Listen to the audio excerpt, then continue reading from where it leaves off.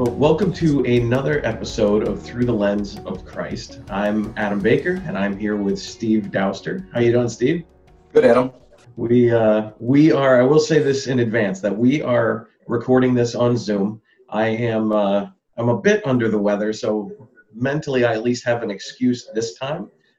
So we'll give you what we've got. Steve's going to carry most of the ball on this, but I've got lots of thoughts and opinions on what we're going to talk about as well. So if the audio quality is not the best, we're on Zoom, and I will also say that I've got a pretty heavy lag. I'm on satellite internet because we're in the rural world. So I feels like I've got like a 2-second lag between everything that happens. So we'll see how all that kind of shakes out. But so apologize in advance for anything that's awkward or uncomfortable. Having said all of that, my disclaimer for the morning, we are this morning going to be talking about something that is an extremely important topic, both Steve and I feel, from a Christianity perspective, from how are we being seen by the world, from a how are we perceiving Christ in the world. There are many things that, and we've been talking about this for a while, we've tried to get off the political bandwagon for quite some time, and it just doesn't seem to happen because every week, every day, it seems like there's some additional revelation that's coming out, and even as we continue to see the Supreme Courts, whether at a state or a federal level, continue to shut down avenues for Trump's reelection. We see just a continuing strong emotive response from the Christian right. And we want to talk about that. We want to talk about why is that? Where is it coming from? What is the right perspective to have? And again, these are things that are controversial, but we think they're important conversations for us to have. Because I to put my cards on the table, I think we are at risk of reelecting Trump and severely damaging the gospel. And I just don't think that we want to be there. And I think that our perspective needs to be that regardless of who the leader is, it doesn't change the gospel message. It doesn't change what the world needs. It doesn't change that the world is still lost and separated from God. And we need to be responding in a way that is loving and kind and caring and reality driven. So having said all that, Ashley's going to post a couple of articles underneath this podcast that Steve found are really good articles from Dreher and French. And so he's going to kind of walk through some of those thoughts, set up some thoughts, and then we'll share. So go ahead, Steve. Okay. So yeah, I wish we were feeling better because we need sharp minds here, but we'll do the best we can with what we have, with God's given us. Yeah, the one thing you mentioned, I think, just to clarify, we're on the verge, I think you said, of re-electing Trump and kind of subverting the gospel. Well, I don't think you mean that Trump's about to be inaugurated in January the 20th. I think what you meant to say or meant by that is simply that Christians are very focused on trying to get Trump reelected again, even after the election. Or some Christians are, at least, or a group of people that claim to be Christians are doing these things. Is that kind of where you're headed? Yeah, I definitely, my intention is that that's the goal right now. It seems to be the goal right now, is trying to get him reelected at what seems to be the potential expense of the gospel. So good clarification. Yeah, I just want to make sure I understood too. So there was a couple of different things going on. It was over the weekend, I guess, for a march, a Jericho March they called it, which was kind of like a big gathering in Washington, D.C., I guess designated as some sort of a religious gathering, at least Christian mainly, I think, even though I think there were some Jewish folks there and there were Roman Catholics there and also evangelical Christians there. And I kind of caught wind of it like late Sunday afternoon or evening. I just saw a tweet by Rod Dreher, and he was saying, hey, this is some weird stuff going on here. And they were talking about weird things. And then maybe it was even earlier than that. Then French came out with his normal, I think it was his Sunday column, where he talked about, he really focused on the event. And then even Al Mohler, I'll mention him on Monday, which I think is uncharacteristic of Al Mohler. He mentioned it only for about a 5 or 6 minute segment at the end of his briefing, the daily briefing on Monday morning, which is unusual for Mohler, only because it's simply, Mohler usually waits 2-3 days, maybe even a week, before he comments on something that's going on in the news or something that's happened. He just waits till things shake out a little bit, it seems like, and then he posts on it. And so he posted on this right away and just, named a few dangers and some problems associated with this gathering. But the gathering was led by, or formed or organized or was emceed or whatever by Eric Metaxas, who is, I think, kind of a charismatic, claims to be an evangelical Christian. He's written a few books. I read one of his books a while back. I think it was the Bonhoeffer book he wrote. I think he's got one on Martin Luther. Anyway, also he's a radio guy, and he used to have a significant following. Maybe still does. But the conversation was about Donald Trump trying to get him reelected, the conspiracy theories that have been happening, or the conspiracy to keep him from being elected to another term, and all that means. And there was a lot of faith in God told me this is what he's here to do kind of stuff going on, which I think is kind of dangerous. And that's what kind of got my attention just as things kind of got started. Yeah, and I think I would point out one thing in there, which has been a pretty constant theme throughout all of this controversy, is this dreams and visions and God told me. It's not just the Jericho March thing where it came up, although Eric Metaxas brought it up a few different times. But you go back, I don't remember, I can't even remember the specifics, but it was probably 4 or 5 months ago, maybe even longer, where some pastor had a vision of the election date, and then images of China, and this thing like hit the airwaves, and based on what, right? Like, it was based on because somebody had some dream and therefore said God said this, that we then all of a sudden have lost the ability to check it against Scripture and say, okay, what does God's word actually say? It's not that we don't believe that God still is actively engaged in our lives, but it certainly must be put back against the truth of Scripture. And can we confirm what we think we're being told? And I think that we're seeing a lot more of that out of this side, which is that God is telling me something, and then we see people rallying around that truth without actually seeking to confirm. And I think it's a dangerous position to be. Well, yeah, I mean, I don't know, just in your life experience, Adam, I mean, I've had a couple of different times in my life where people have used that kind of thing kind of on me, right? They want to do something and they say, God told me this is what I should be doing.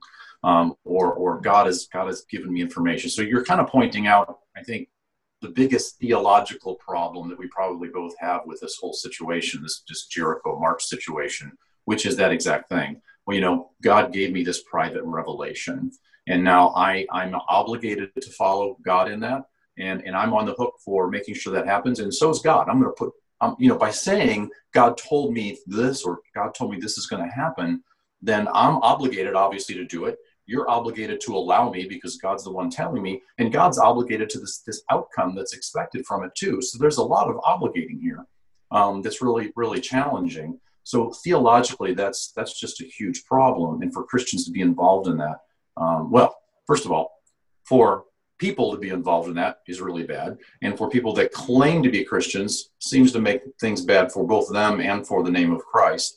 And, part of me also wonders, well, are these really Christians, or are we really, again, talking about, as I try to make the distinction, Christians in name only, or cultural Christians, or the Christian right, whatever that might mean in politics, which is a bunch of people, probably some of them believers and many, many, many of them not believers, but the world looks to them as representing the church, the Christian church, and Jesus is the bride of Christ. And I think that's a challenge all the way around. I did write down this morning, I kind of went through the French article, and he had 4 different problems that he mentioned at the beginning of that article that he kind of distills if anyone wants to read the article. And here's the things he mentioned. He mentioned the difficulties with that whole event was conspiracy theories, and he kind of talks about the problems with conspiracy theories, which one of them is sometimes you just can never prove them false. And if they can't be proven false, then they surely must be true. So that's a challenge. He mentioned mixing nationalism. Jump in. To interrupt on that again, there's my lag, so apologize for my awkward jump-ins. But the idea of these conspiracy theories never being able to be proven false, I would even go so far as to say we never take the time to go back and acknowledge the ones that we have been proven false. I mean, there's a lot of things that Yeah. have been said and done over the last, well, throughout history, but especially over the last 9 months, whether you're talking about a QAnon conversation or you're talking about some dark secret corner of the world or somebody coming up and saying, I've got a vision from God. We do not go back and say, they don't get nearly as much press to say, listen, that isn't true. We need to be more discerning about what we believe in and accept.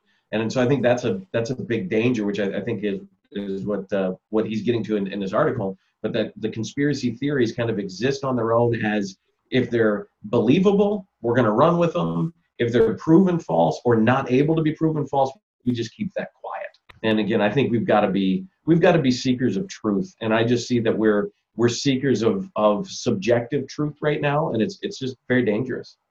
Well, that's a really good point. I mean, I think part of it goes to how, well, where to start with this? Well, first of all, just thinking about myself, I don't have any special knowledge or special information of these events and what's going on. And I'll venture to say that most people, and perhaps almost everyone, even at that rally, they don't have much more than I do. That's available to them. I mean, I think we discussed this even when we were talking about the election at one time, early on in our podcasts, that, there are some things that I can read. I don't know politically or even culturally or what's going on with this particular situation in any kind of firsthand way. I didn't see or wasn't part of the programming of election equipment. I wasn't. I wasn't there at these polling places when things were going good or bad myself. I don't know enough about the law to understand all the ins and outs of election law and how things should be run. I don't know those things. So therefore, I have to rely on someone else. And actually, I rely on many people, and just like everybody else does. And it's both gleaned over time. It's things that are read now, but it's always relying on someone else. And in this situation, like many others, I can find voices that tell me one thing, and I can find voices that tell me the exact opposite, and they both sound very plausible based on their point of view. And as a believer, the only thing I do know about that is that I have a sinful myself. I'm a sinful person. I'm not fully sanctified, and so I don't interpret things well, and neither do they. And all of us have this bent and this angle. And so all I know is that what they're telling me probably contains an element of truth, and it's also almost certainly not wholly true. So when I go back to, like you just said, being a truth seeker, I have to go back to, well, the only truth that I know is truth, and it is objective truth, is in Scripture. And it is the Holy Spirit speaking Scripture into my life. And so I can start there. And then anytime I move out from there, whether I'm applying my own self and my own understanding of myself to that Scripture or the culture around me to that Scripture, I'm at risk because I don't have 100% pure knowledge. That doesn't mean I don't act. That doesn't mean I don't think and I don't vote and I don't use my power, influence, strength, awakeness, whatever it might be to get things done. But it starts, the further I get away from that, the more challenging I am to make definitive determinations of things. So I think that's what's going on here as well. A lot of people that listen to certain people, I listen to certain people too, but they listen to a certain group of people, get pretty amped up about this and start acting on it in ways that aren't in accordance with the gospel. And that's where we start really having problems. When we're actually, I think, diverging from what the gospel calls us to do, changing our priorities, changing the way we talk about politics or sin or other people or our enemies or whatever it might be. And to me, that's a huge challenge. I think we're in the middle of that with this situation. And we've been in the middle of it for a while, just culturally and politically. It's a huge problem. Yeah, and I would, your point about not knowing, that you don't have any special knowledge of any of these things, like even though what we're talking about is, hey, we've got to be more focused on what is objective truth. And I don't know that there's not corruption in the election. In fact, if I'm going to put money on something, it's that there's corruption in the election. I think we're talking about living in a broken world, in a fallen place where sin is prevalent. And so to assume for me to say that, look, there is no election or no corruption in the election, and we should, throw away any thought that there is that, would be a poor statement on the other side. So to me, it's not about whether or not there's corruption in the election. I think you were talking earlier that, there's a consistent corruption pointed out in elections throughout time in the US or around the world. I mean, this isn't a new phenomenon.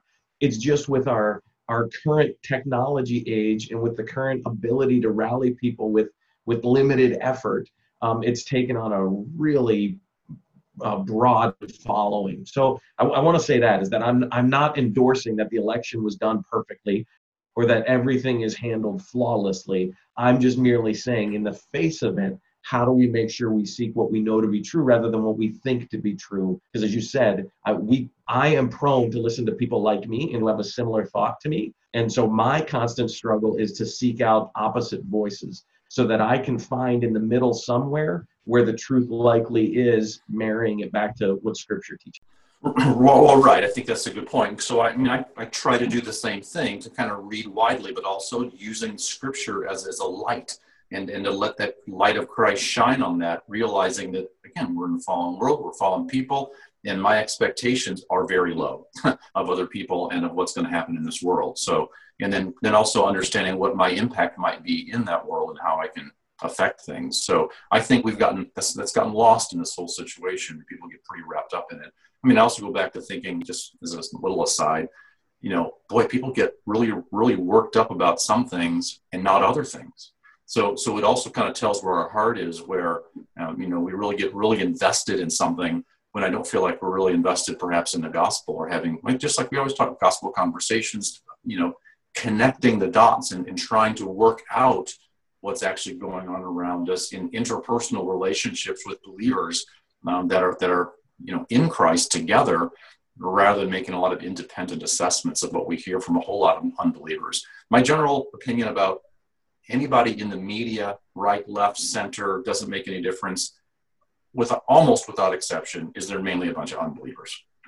So if I'm taking my cue from that, then I'm taking my cue from the wrong people first. I'm not saying they're not valuable to listen to at all.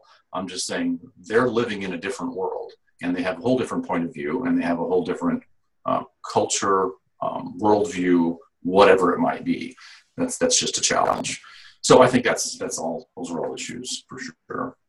If I could, here's his list. Let's go through French's list a little further. So conspiracy theories we mentioned. He also mentioned the difficulty in mixing nationalism and the gospel. So that's a huge problem too. Is just understanding what the United States of America is not a Christian nation. This is not God's holy people on earth like Israel was in the Old Testament. It's just not. If I believe that people are saying those things, I'm sure I'll get in trouble with people for saying this, but this is not something that's derived from Scripture. This is derived from the culture reading back into Scripture, and I think that's a huge challenge. So we should be proud of our country in a lot of ways, and we should also be very ashamed of our country in other ways as well. And I think about the abortions that happen in our country. We should be ashamed of this. This is part of our culture that needs to be uprooted. And I know this is a mix and a part of this controversy with this Jericho March and all these people involved there.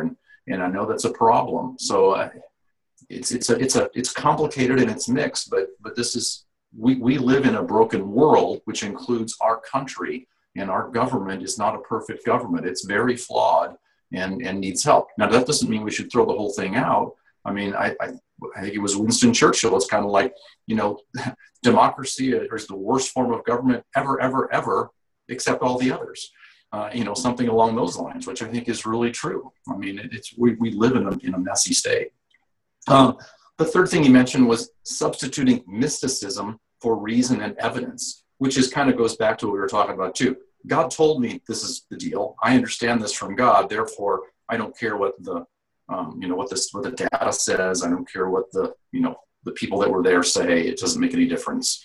It's just what I need to do. And then finally, he mentions rages in fear and anger against political opponents. So, not treating people lovingly, firmly and biblically for sure, but also lovingly in the process. So understanding who they might be. Kind of goes back into something we were talking about in a previous episode, maybe last week, just about how we treat others and how we approach them in a winsome way, but also being very firm in the gospel and very firm in our understanding of what the Bible says, and not wavering on that a bit, but also how do we approach others in a way that might win them to Christ and avoid some of the tribalism that we have here. We want Christ to offend, not us. In other words, the fact of Christ, who he is, what he's doing in this world, and if he would be the one to make offense in this situation, we want to be in on that offense. But if it's a situation where Christ may be here, or thinking of him being with us, and we offend someone, and it might not have been something Christ would have offended on, then we're sinning, and we're have a problem in that aspect. Yeah, I definitely think that that idea of anger and nationalism is definitely something that I felt that by now we would begin to see that dying down. And I honestly think, and I might be wrong, but I think that it is dying down in terms of the scope of people who are still engaged in it. But the fervor of those who are still engaged has certainly only amplified. And I was just talking to somebody the other day who said that, I said, why are you so angry, right? When you talk about fruits of the Spirit, when you talk about how we should be responding to things, when you talk about the example that you're supposed to have to the world, to be the light of Christ to a dark world, you really come across as very angry. And we end up pushing people. Who wants to be involved in a faith that looks like that? And he said, I'm not angry at all. You're misreading me. I'm not angry. I'm ready to shoot somebody for this. I'm ready to stand up, and I'm ready to kill if I have to, but I'm not angry. And I said, well, that's even more frightening. Those points that, and so I followed up the conversation, and I said, so would you be willing to, extreme perspective, would you be willing to threaten death to someone who didn't believe Christ, right? Are you that passionate about the gospel that you would take it to that extreme? And they were like, well, no, why would I do that?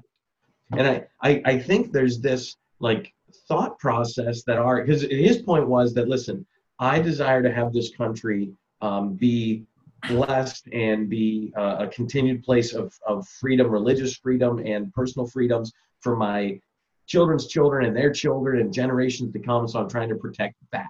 And I said, but you're doing it at the expense of an eternal perspective. You're doing it at the expense of bringing people into a understanding of who Christ is.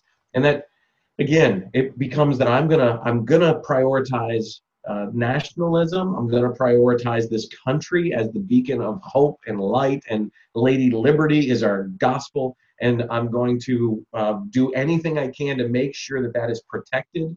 In terms of how I present Christ to a broken world, that'll come later by somebody else. It's not my job. I just think it's a really backward way to think about things when scripturally we're to be ordered by Christ. The only time you talked about it, the only time in Scripture you see this idea of nationalism is when it's about the covenant people of God. It has nothing to do with the actual boundary nation. It has everything to do with the very covenant of God indwelling these people. And so I think that we've lost sight of that, and we feel like in some way this is the great hope, and we're just, again, we're just a little backwards, and I don't think that we're doing the best service that we can for a long-term Christian movement. Yeah, I think that's true. It kind of brings to mind a conversation we were having either in one of the last episodes or maybe just after. We were talking about being, kind of a function of our time. And what I feel like, I'll date myself, I'm 56 years old, but what I feel like is, there was I think back to let's say World War II. I'm going back to the LBJ biography again, because it's kind of on top of my mind. But I recall some things, there with World War II and the nationalism, the patriotism that was going on then back in that time. And certainly that affected all those that were adults at that time, and also children at that time who are still living. So, we still have a lot of people in our culture that we're losing the last of the World War II, fighting generation, but all their children mainly are still the baby boomer generation, are still alive and living.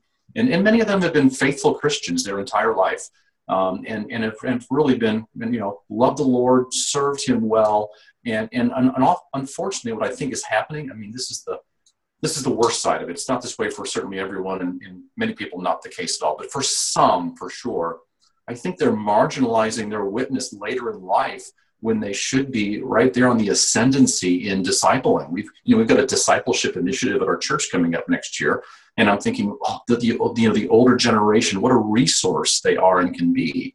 And what we've done, and this is part of our conversation we had, I think, the last time we were talking about this, was we simply move through time with our own history without constantly engaging with Scripture and the culture and the people around us, and looking downstream from us into the younger generations and to how we can impact and influence them. Because my sense is this whole nationalism and patriotism, much of this is going to go away in the next 20 years, next 10 years, next 5 years, 15 years, as the baby boomer generation, which I'm a part of. I'm the last baby boomer year.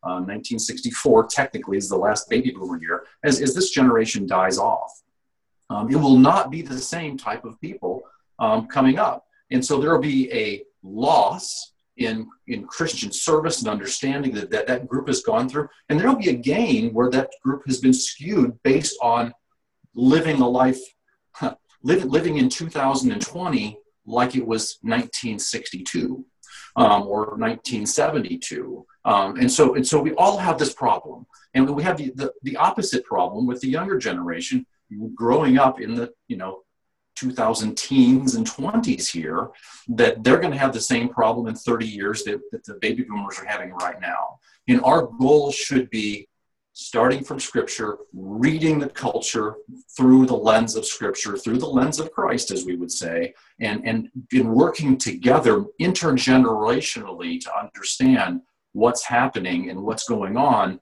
using the wisdom and the experiences of the older generations that don't discount their testimony to the younger generations because of the lack of, I don't know, what you would say, lack of understanding of the social environment or just understanding where other people live, loving younger generations in a different way, maybe. But we need to work together to develop a better understanding of where we live and how we're working and what we're seeing from a Christian perspective for all. And I think that's a challenge that we face. Yeah, and I think your point is well made, in that we're really talking about an identity issue. We talked about that, I don't remember, one of our earlier podcasts, where what we're seeing in this boomer generation, the identity is heavily found in country. And we're seeing in the younger generation, identity is heavily found in self. And so we've got these two competing aspects of identity, and we're just not speaking the same language to each other. And our language has to be built on a consistent foundation. And if we're not, we're just constantly going to be speaking past each other because our identity is entirely defined differently. And so it goes back to what we talked about before, that our identity must be in Christ. Once we're united with an identity in Christ, then we're able to have a united conversation to speak the same language, or at least be open to learn the language together. And then we can actually begin to make progress on both sides. And what we're seeing now is that you've got one generation who is unwilling to speak differently. You've got another generation who's unwilling to hear differently. And we're just creating more and more tension on both sides. And it's the same thing that we're seeing on the political front. There's just these massive bifurcations that happen, and people are just speaking past each other. And our problem is we don't have a consistent unified language, and that language has to be Christ, and we're missing it. And we're trying to scream louder, and we're trying to talk more forcefully, and we're trying to threaten violence, and we're trying to stand up in the only way we know how. And we're accelerating this movement, but again, we're doing it in the wrong ways, and we're not going to have the results we're seeking, because the permanent results are found in Christ, not in any of these other efforts we're seeing. Yes, I think that's really well said, and that focus on identity is a big part of the problem, for sure. So that our identity is in Christ, and that's our first identity. That's the identity that all other identities derive from. And as we find others who are in Christ, other believers, now we can mesh this together, and we can find out how our individual experience, knowledge, characteristics, personalities work together to form the body, which is my argument for understanding who is who in the body of Christ. I'll go to the point of church membership and understanding, are you a believer or not? And how do I know? Who do I listen to and who do I not listen to? So this, to bring it right back home, that's really important. And it's going to continue to be even more important as all this moves forward. The other thing I'll mention about that, you mentioned it really earlier on in this episode, was the influence of, say, technology in our culture right now. All of this is accelerating the conversations within all the generations. I don't care if it's my iPad or iPhone, if I'm a 20-something or 30-something or even 50-something, because I use all this stuff. But or whether I'm a 70-something or an 80-something, and I just watch Fox News all or CNN or whatever my news source might be. All of this stuff is adding fuel to the fire of all this division and this enmity that's going on, and it's making the divide greater. So once again, that's also an identity and also a usage issue, because if we identified with Scripture first, we would have something to talk about. But we don't. We have other things to talk about, and then we try to bring Scripture into it so that we can understand the other things, but we start with the other things. I think of the younger generations with all of their, you mentioned the focus on self-identity and self-expression, but it's so fragmented, and it's also so I don't know what you say, so diverse in all of the different identities that individuals have. It even goes to this whole identity of wokeness and understanding intersectionality and all the different parts of who I am. Well, I'm a male. Oh, I'm a white male. Oh, I'm a Christian. I work out, so maybe I'm a CrossFit group. Maybe I'm a political left, political right. All these different things. We're all made of. We're not this fragmented thing. We are designed by God to be one person. We mentioned this in the earlier episode, body, soul, and spirit unified together, even in our uniqueness in Christ, so that we complement one another in the body, his church. We are not divided in those other ways. We are focused on Scripture first. Then we have an affinity and a love for the brothers and sisters second. And then we also have a love for others third. So it has to be in those ways. And we're chopping off love for, well, anyone else at times, but certainly love for others in our misbehavior and our misunderstanding of the gospel, or our lack of any ascension to the actual gospel, which would mean an unbeliever in my mind. But any ascension to it, we're all those things start getting chopped off, and it just comes back to myself and whatever I prefer. I'm my own God, and I feel like I traveled a long road there with a lot of stuff, but all that stuff is working together right now to cause us a lot of difficulty in our culture and in our cities and in our relationships, even with our families.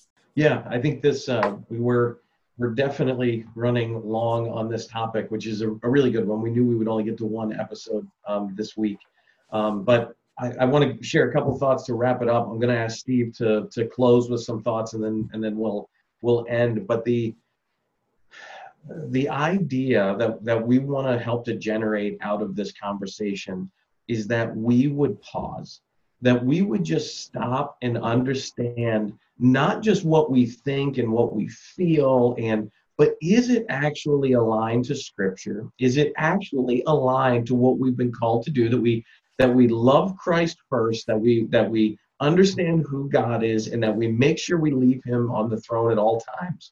And then, do we also love everyone around us? Do we first love our family first? Do we first love the Christians, the believing community? Do we first love those who are in community? Then do we even love our enemies? Do we love all the others who are opposed to the gospel? Or have we lost sight of what is our number one priority? And I think that is my biggest kind of burden right now, is that I really think that we've lost sight of our number one priority. And we're going to be seen in this current time, when we look back in 20 years, I think we're going to be talking about this year and these events as one of the major pushes forward in post-Christianity in a way that people have just left the faith in mass, because we are not being what we've been called to be. Paul tells us that we must be ambassadors of Christ. We must be ambassadors to a holy God. And we have stopped being ambassadors, and that should be our number one priority. So the hope isn't, we know that some of these conversations we had today certainly upset some people and certainly would be considered a don't you understand the facts? Don't you understand? It's right in front of you. How don't you see? It's like, yeah, I'm not agreeing or disagreeing with anything that's happening. I'm telling you, great. If you think that you've got all these facts, that fine, that they're true, great, fine. I'm saying that our greater burden, our greater understanding must be for the gospel, and that we must be ambassadors for Christ, and we must be showing our only hope to a broken world. And are we, if you step back and ask that hard question, are we doing that as we're called to do? Yeah, that's really helpful. I mean, a friend of mine mentioned, about, our podcasts and that it might be that we don't change anyone's mind on this particular topic. And the topic, I think, being, I'll just say, is Donald Trump trying to gain the win over the election in a righteous way, or is this election being stolen? Right, that being the topic. I don't expect to change anyone's mind on that. I mean, I have an opinion myself, which I haven't even given. We don't have time, and I won't. But I haven't even given my opinion on that whole thing. My concern is that no matter what our position is, this is, I think, just another way of saying what you just said. No matter what our position is the fact that I'm a Christian, that I love Jesus, and that I rest my ultimate faith and trust and hope on the Bible and Scripture, is that showing through my reaction and my involvement in my conversation about the topic? What's being shown here? Is the topic preeminent, or is Christ? And so that, I think, is a key thing. And so in that, I think myself, yourself, anybody, we need to have a measure of introspection there, not to focus on ourselves particularly, but to see what's going on so that we can reflect on who we are, what we're doing, how we're thinking, and how we're responding in the light of Scripture, and then check ourselves. I mean, am I loving Jesus? First of all, am I loving Jesus? Do I love Jesus? If so, where am I sinning? And then once the Scripture has shown me where I'm sinning, the Holy Spirit has shown me where I'm sinning, how can I move out from that place in love? And I'm not even, when I say love, I'm not meaning like be soft and kind to everyone. No, that's not necessarily it. How would Christ have me act and react in a very firm way, perhaps in some of these things, or in a softer way, but no matter what, showing the love of Jesus, remembering that Jesus came in passive at one time, and he's going to come as a conqueror, slaughtering conqueror another time. All of that is the love of Jesus. How are we engaging the world with Christ's love, and that he would be made known, and that he would be worshiped, and we would be true to him in his family, in Christ, through all of that. That would be my prayer and my hope for anyone that would hear this. Well, thank you, Steve. Good conversation. You too, Adam. Thank you.